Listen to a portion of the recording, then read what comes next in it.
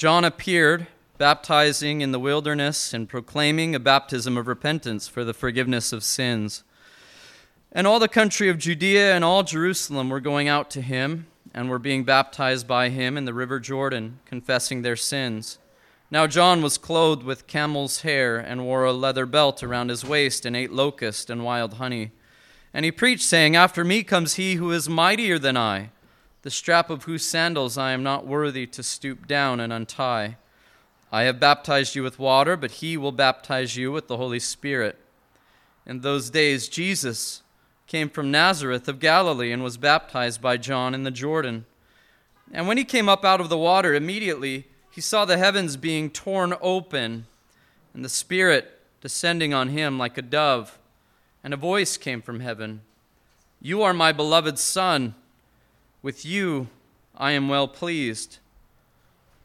The Spirit immediately drove him out into the wilderness, and he was in the wilderness 40 days, being tempted by Satan. And he was with the wild animals, and the angels were ministering to him. Now after John was arrested, Jesus came into Galilee, proclaiming the gospel of God, and saying, "The time is fulfilled, and the kingdom of God is at hand. Repent and believe the gospel." We've spent a few weeks already in Mark's prologue, this verses 1 through 15, considering theology. Theology is of no small importance in our life. Everyone is a theologian, it's been said, and that's true. You either do good theology or you do bad. Some of the bad theology is cursed theology. It will actually condemn us in the day of judgment. But for us to see Scripture, we have to come to it not just seeing the texts in themselves, but what the texts represent with the whole. You'll remember that in the early church, the elders, the apostles, the disciples that were called to preach and teach were confronted with a problem in Acts chapter 6, and that problem was the physical needs of the church, of those who were in need physically in the church, especially the widows, and they needed physical sustenance, physical help. And you'll remember the response was that should we forsake the ministry of the word and of prayer to wait on tables? And so the office of the deacon, which was really perceived in the Old Testament, preconceived there, was settled and established in the New. But the import there of the New Testament was that those who are called to preach and to teach the Word must be in the Word. They must know the Word. But I want to bring to your attention this question: what Word was that? The church has just been established, the New Testament church there in Acts chapter 2. May I suggest to you that was the same Word that the church of Berea was admonished to be virtuous for searching. And that word was the Old Testament Scriptures. The word that the New Testament teachers and preachers were called to devote themselves to was the Old Testament Scriptures.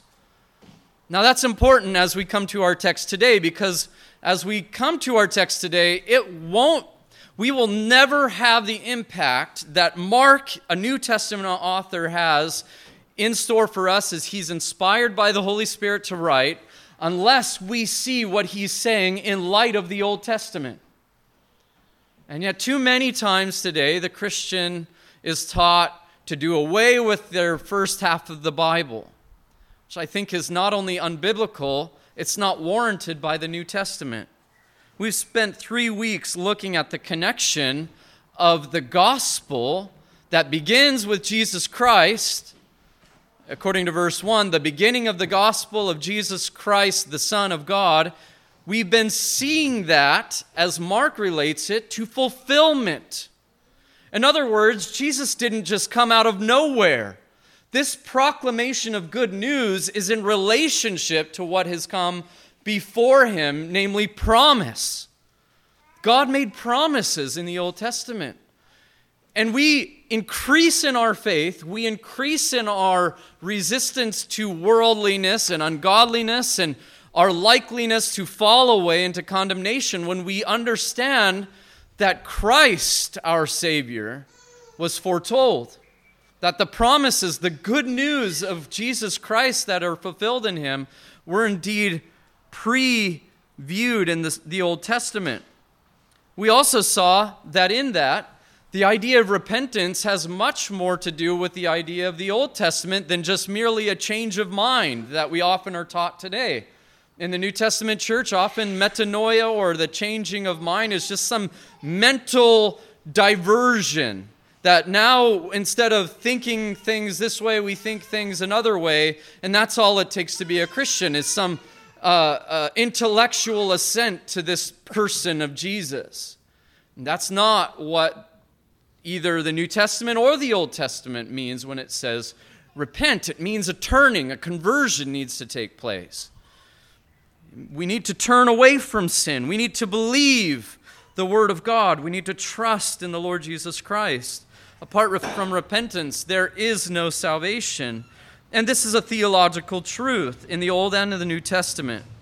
And there's continuity there.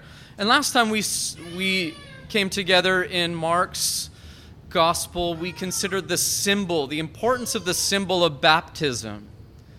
This new covenant sign and symbol, this essential sign and seal that one has been converted and transferred from the kingdom of darkness into the kingdom of light. And yet this has continuity as well with the Old Testament. If you will, John the Baptist is the last of the Old Testament prophets.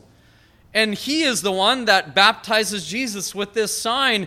And Jesus is the one who tells us to go out into all the world, making disciples and baptizing them in the name of the Father and the Son and the Holy Spirit. So there's continuity with this sign, and it is so important as we see the New Testament unfold that we see it in lineage with what is promised and what is symbolized, what is foreshadowed in the Old. Well, as we come to our text this morning, we also come to theological truths that are absolutely important for us as believers in the Lord Jesus Christ. You know, when I prepare every week to preach to you, I prepare to preach to Christ Church. That's what we do on Sunday.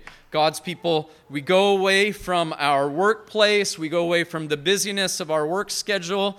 God willing, we're able to be here together, to gather together, to worship. We need it.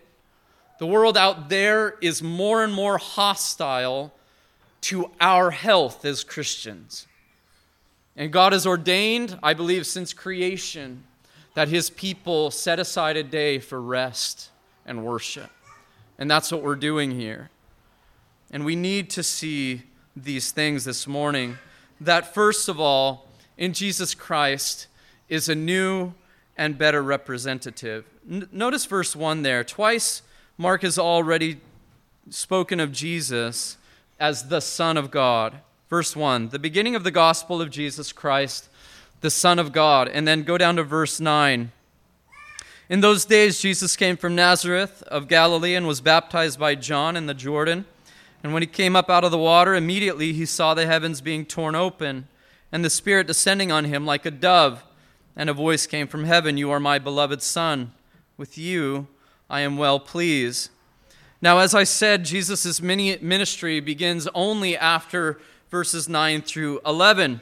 And in this one scene, Jesus goes from 30 years as a faithful son to Mary and Joseph, and yes, a faithful son to his heavenly Father especially, to spiritual battle for the souls of all his people, all who would believe on his name, all who the Father would give him out of the world, John 6:37.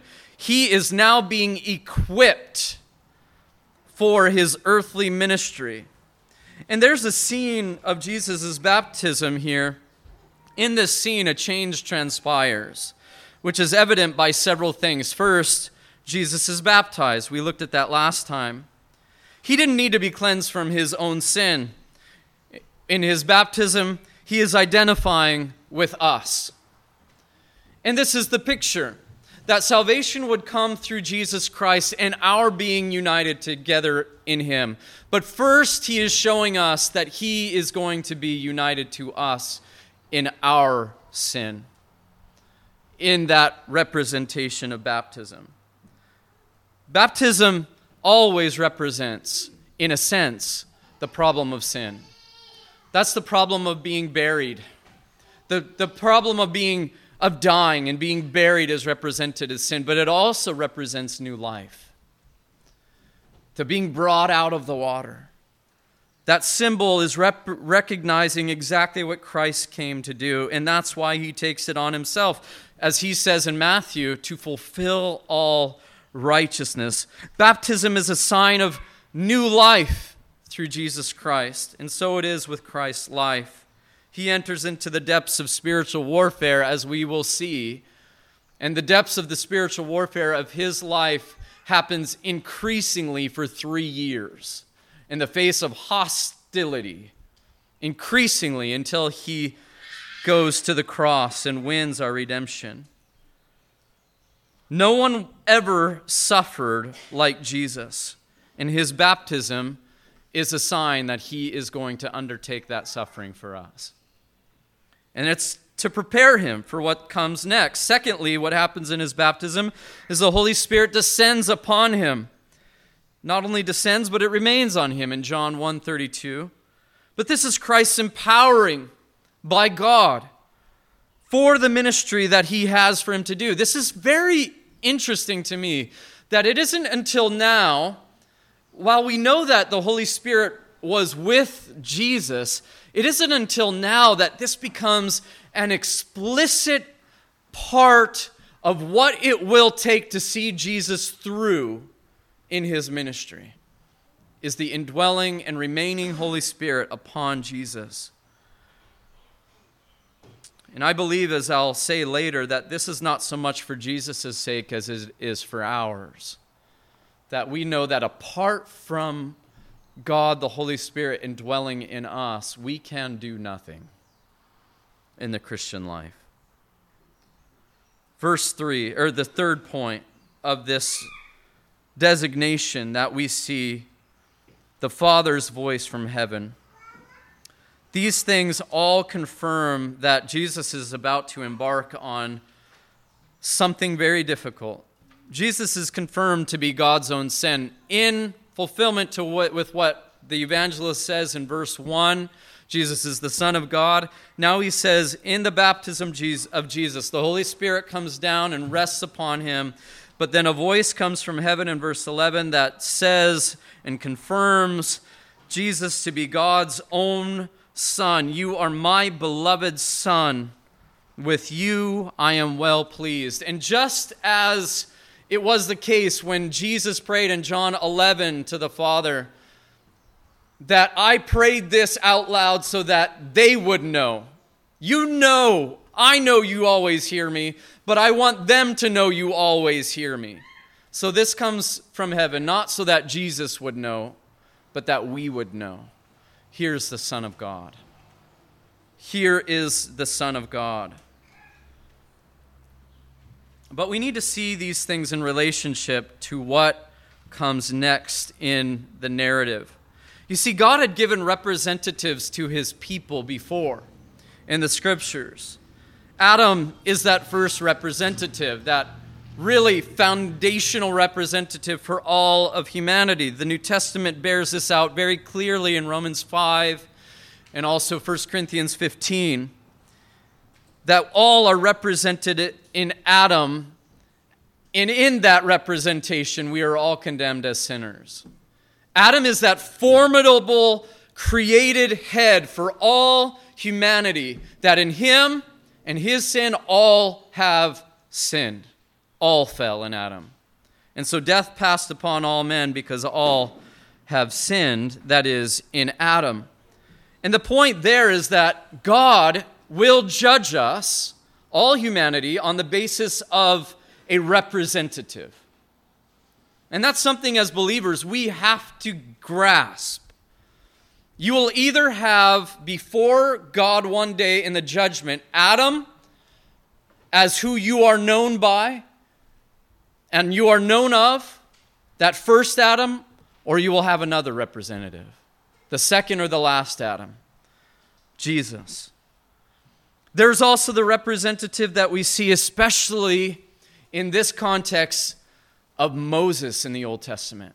Remember Moses at Mount Sinai. He goes up to the mountain. 40 days and 40 nights it said he is without water and food up there on the mountain to receive a law, covenant from God. The terms of the covenant that he will make with Israel is given to Moses on that mountain as he is a mediator between God and Israel. That picture we will see here. And even the prophets being spokespersons for God is represented, as we will see in this next scene. Because Moses, but especially Elijah, is figured in what follows.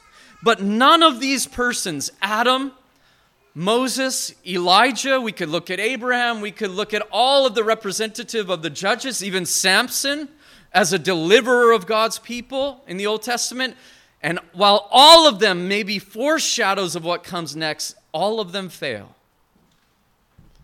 None of them are sufficient to save God's people from their sins. And so that's why we need, second, a faithful representative. Verses 12 and 13. And this is really where we'll consider most of our time today. Verse 12, the Spirit immediately drove him out, that's Jesus, into the wilderness. Now keep this in mind. The Spirit has descended upon Jesus, remained on him, and the voice has come from heaven. This is my beloved Son. And those words immediately are very important, because that means that we're going to find out whether this is the Son of God or not. We're going to find out right away. The Spirit immediately drove him into the wilderness, and he was in the wilderness 40 days, being tempted by Satan. And he was with the wild animals, and the angels were ministering to him. Now, Mark is profound in his brevity, isn't he? We all think of Matthew and we think of Luke, and they all average, I think, about 12 verses between the two of them with regard to the temptation of Jesus. Mark summarizes it in 2. But what he says is full of power, especially in light of the scene. Don't overlook the place that we are reading here. He says the Spirit drove him out into the wilderness. Now, what's interesting about this is if we've been paying attention, that's the setting for all of this, is the wilderness. John is preaching in the wilderness. The wilderness near Jordan was considered a desert area. But now he says in another place, he says he goes up, not just into, but he goes up into the wilderness. In Luke, he says up, and many believe there he drives Jesus into a mountainous wilderness region. But we need to have in our mind the picture of desolation, a picture of a place where there is danger. John was the voice crying out in the wilderness. Jesus was baptized in the wilderness. Now the Spirit drives Jesus into the wilderness, there to be 40 days surrounded by wild animals and tempted by Satan. The scene is one of desolation, and it should be in our mind. And there's nothing pristine about the setting that launches as Jesus' earthly ministry. There's nothing of royalty. There's nothing of pomp. There's nothing of glory here. And we need to think of those things, because it says in Philippians chapter 2 that Jesus set aside his glory. And this is very important when it comes to the purpose for his coming and our redemption.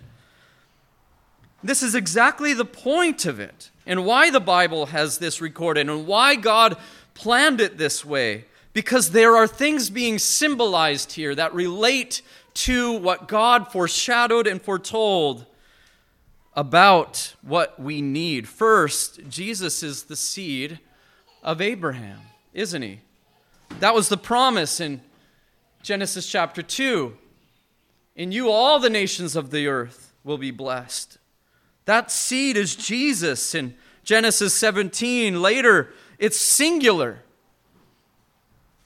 It's fulfilled in Jesus. And you'll remember that after Israel is called God's firstborn in Exodus chapter 4, then he by his mighty arm takes Israel out of Egypt. But due to their unbelief, he takes them out of Egypt. He's leading them by their Spirit. But in a sense, he leads them right into the wilderness because of their unbelief. They are led there for 40 years. And here's what God said to Israel in Deuteronomy 8:2. And you shall remember the whole way that the Lord your God has led you these 40 years in the wilderness, that he might humble you and test you to know what was in your heart. The very thing that we see God doing by the Holy Spirit and leading Jesus into the wilderness for temptation, for testing. He said of Israel, whether you would keep his commandments or not. Now Jesus is driven, led by the Holy Spirit into the wilderness to face temptation. But the scene is very clear that Jesus is not in this place due to his own sin, but to demonstrate that even in the lack of earthly goods and the lack of even company around him, because of the surrounding hostility, he is faced with even a greater trial than Israel before him. He is proving that he is truly the beloved Son. You notice Mark doesn't say anything about whether Jesus was faithful in his temptation. He just says he drove him out and he was tempted. That's all it says. But bring to mind the regular and the consistent failures of Israel in the wilderness. How often they complained in disbelief. Where's the water? Where's the food? Oh, to be back in Egypt. Oh, who are you to be over us? Everything that God did, they seem to complain about. And yet nothing is said in the text in any place in the New Testament about Jesus' unwillingness to enter this wilderness or to go through these 40 days. There is no complaining. There is no unbelief in Jesus. He goes as he has been ordained to go. Second, Jesus is also in relationship, as I said before, to the first Adam here. In this brief glimpse, we see a symbol that brings us all the way back to the garden, not in comparison so much as in contrast, right? This symbolism drives us to see the comparison between Jesus and Israel in the wilderness, but also the contrast between him and the first Adam. Jesus is called the Son of God. And I said a few weeks ago that only he is called the Son of God in distinction, right? He's the only Son of God, the only begotten Son of God, the monogenes, right? But there's another place, and interestingly, this comes right before Luke's narrative of the temptation of Jesus. Luke 3:38. It's talking about the genealogy of Jesus. And it says this, the son of Enos, the son of Seth, the son of Adam, the son of God. Now, it's debated whether the Son of God there refers to the beginning of the genealogy, which is Jesus, or if the Son of God refers to Adam there. If it's referring to Adam there, then certainly it means that Adam didn't have a human father. God created Adam from the dust of the earth, and that's perfectly suitable. But it is profound that he says that right before this temptation. Because the context is clear that Adam's, while his sonship was due to being created by God, Christ's sonship precedes any sort of creation. He is his beloved Son with whom he is well pleased in a very unique sense. But the very contrast that we need to see between Adam, the Son of God, and Jesus, the Son of God, is the contrast of failure and faithfulness. The scene, again, is helpful for us to remember. Adam was in a pristine garden. Both his body and the earth around him were untouched by sin. There was no lack anywhere in him. He had all he needed. He had a companion. He had Eve with him that God made especially for him. and he even walked with God in the garden as a regular part of his enjoyment of life. There was nothing he lacked. And yet, he even had a special relationship with the animals. He named them all. You know, my kids often ask me, it's one of the joys of childhood to think about animals. And they ask me, kids, you want to know if there's going to be animals in the new heavens and the new earth? I think there are. I think there are going to be animals there, and we're going to just enjoy them to a degree that we can't even comprehend now. The lion, the lamb, the bears, the snakes, everything is going to be there, and it's going to be made new, and no sin is going to have touched it and will ever touch it. But that's not what the scene says about Jesus, is it? He's in a wilderness. He's surrounded by a curse and desolate earth. It's said of this place around Palestine, this wilderness, desert area, that it is a desolate and lonely place. I've never been here. But we see the contrast here, even as we are brought to this place where Mark says about it that there are wild animals there. What a strange reference. Of all the things to add in your little 2-verse summary, he says there's wild animals. But that in the Old Testament coincides with the curse. It's not supposed to be this way. You see, when Israel was out in the wilderness, they were at the mercy of the wild beasts. The jackals, the wolves, the lions. And they were in danger all the time from those things, the scorpions, the serpents. And one of the promises, say in Ezekiel 34:25, was that at one time there would be no danger from those creatures. But Jesus goes out and he goes to a cursed place. Well, it's cursed because of Adam's failure in the face of temptation. That's what we read in Genesis chapter 3. Because of your sin, cursed is the ground. Cursed are the animals. This serpent that seemed to be the most beautiful of all the beasts is now eating dust on its belly. And the picture is of curse and of the sin and the fall. Things are not right. And because Adam failed of his temptation.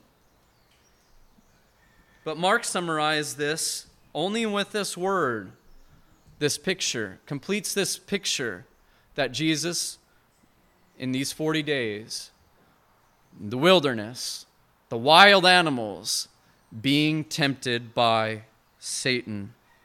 And for some time I've been baffled by Mark's brevity. Like, how do you write a gospel and not tell us if he actually obeyed or not, if he actually was faithful to the temptation that he faced?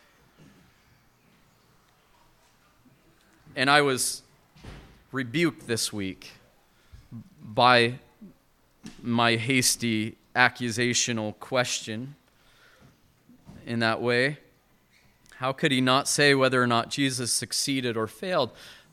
And we know that the rest of Scripture teaches clearly. Matthew and Luke teach clearly that Jesus didn't fail. The rest of the Scriptures, Jesus was without sin. He was tempted in all points and yet was without sin. But perhaps Mark does give us a clue here to the success of Jesus' resistance of Satan. I think obviously we are meant to understand that Jesus did not succumb to the temptation, unlike the first Adam. But all he says here is, and angels were ministering to him. I find that profound. And angels were ministering to him. Because this brings us to another Old Testament figure. Another 40-day figure, by the way. Remember when Elijah is battling it out with the prophets of Baal? Remember that? He's on another mount. Well, he's not on the mount yet, in Mount Horeb, but he's on the mountain Carmel, Mount Carmel, and he's battling out with the prophets of Baal, and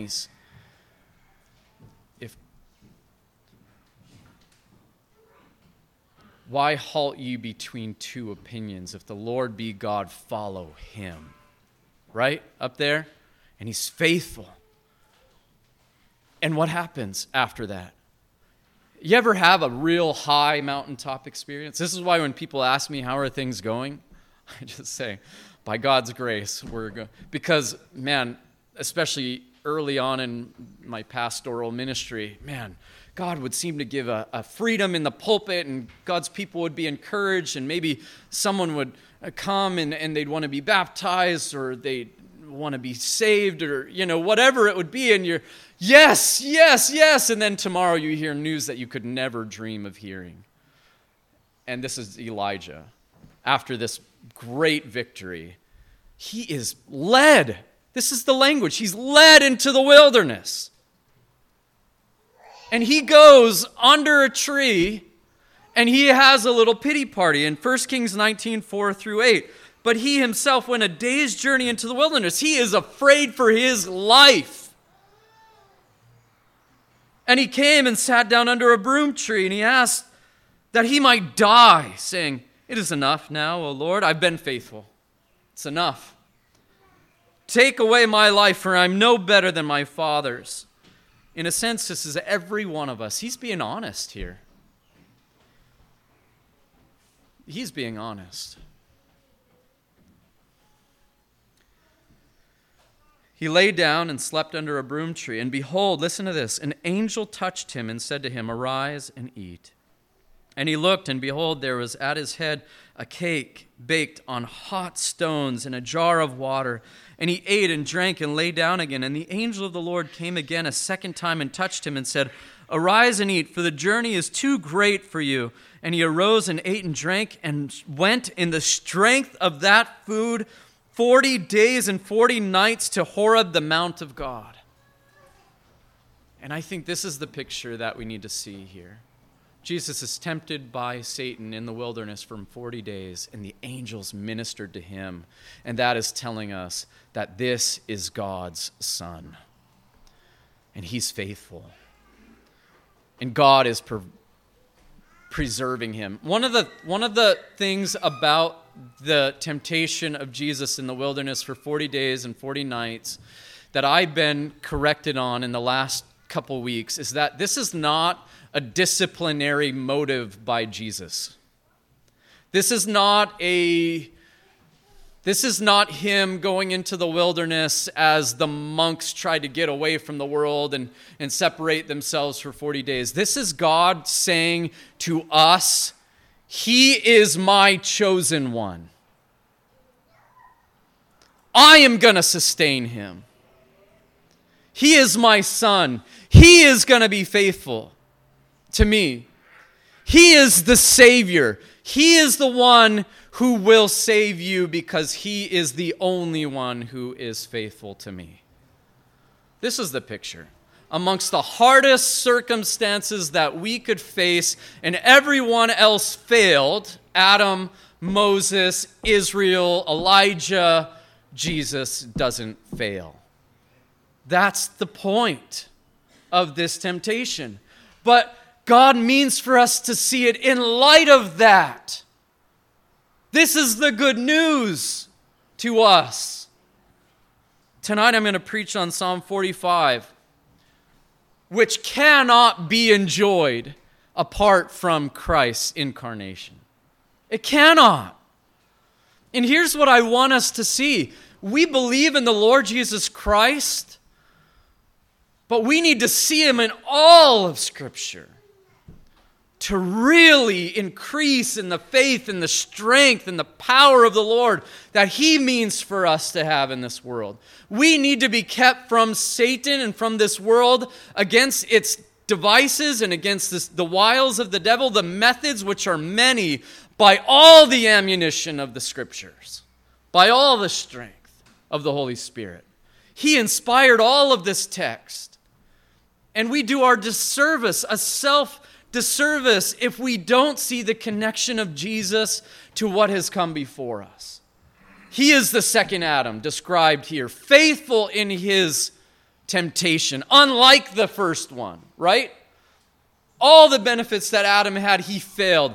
All of the curses that Jesus faced, all of the trials amidst the curses, he succeeded. He did not succumb to Satan's temptations. Faced with all the dangers around him. Do you think he felt that? Some people, he didn't feel hungry because, he's the deity. Of course he's the deity. But he's truly man as well. He's truly man and he's truly God. And his trials and his temptations truly touched him. And we see that no more clearly than when Jesus goes to another garden. When he's actually in a garden. That's when Jesus' most clear difficulty seems to come upon him. The Garden of Gethsemane. And even there, he rests in the will of God.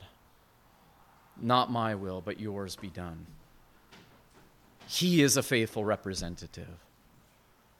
Adam needs a Savior. Moses needs a Savior. Elijah needs a Savior. Israel needs a Savior. Jesus is that Savior. That is good news. You need a Savior. Here he is, Jesus Christ, the Son of God. Today, that good news is held out for all who have ears to hear it. You will be saved if you believe on this Son of God, the only Son of God, who is faithful in every temptation. I want to bring one more application to you this morning, and I've already said it to a degree. We are faced with temptations every day in this world.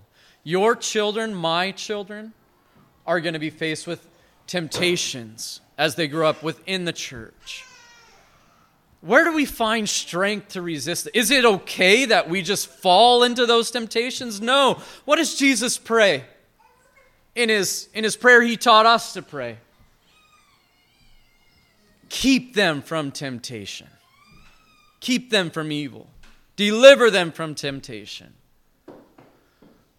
May I suggest to you that this is our encouragement for how that takes place.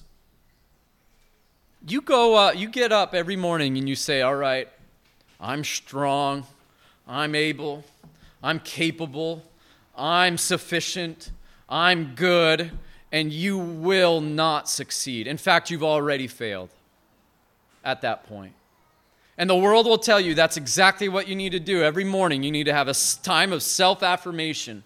Tell yourself how good you are. Tell yourself how smart you are and how beautiful you are, how strong and how you're not getting the dad bod and all that stuff, that's where your value comes, right? Your own discipline, your own virtue, your own qualities.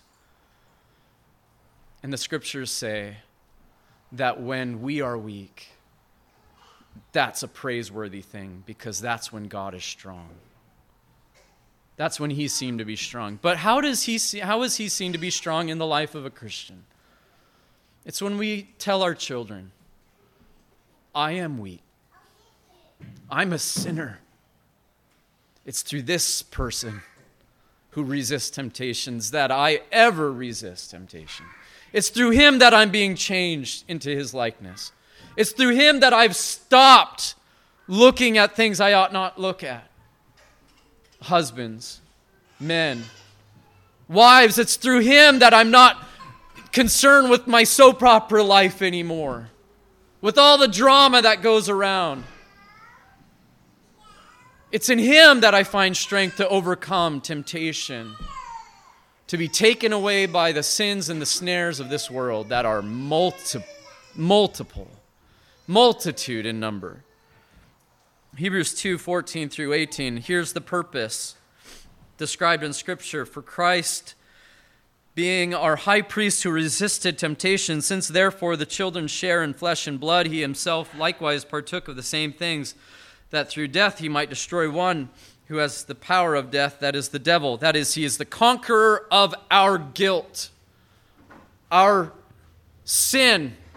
He conquered it. We are not condemned anymore. The devil cannot accuse us. His accusations cannot stand before God against us any longer. This is the reason he came as flesh and blood, to destroy the works of the devil, the power of death, that is of the devil, and deliver all those who through fear of death were subject to lifelong slavery. That's in addition. What does that slavery mean? That means slavery to his ways, to sin, to fall under his temptations. For surely it is not the angels that he helps, but he helps the offspring of Abraham, the promise, those who are part of the seed promise. Therefore, he had to be made like his brothers in every respect, so that he might become a merciful and faithful high priest in the service of God, to make propitiation for the sins of his people. And because of that propitiation, our sins are cleansed. No more condemnation for those who are in Christ Jesus. Amen, right? Amen.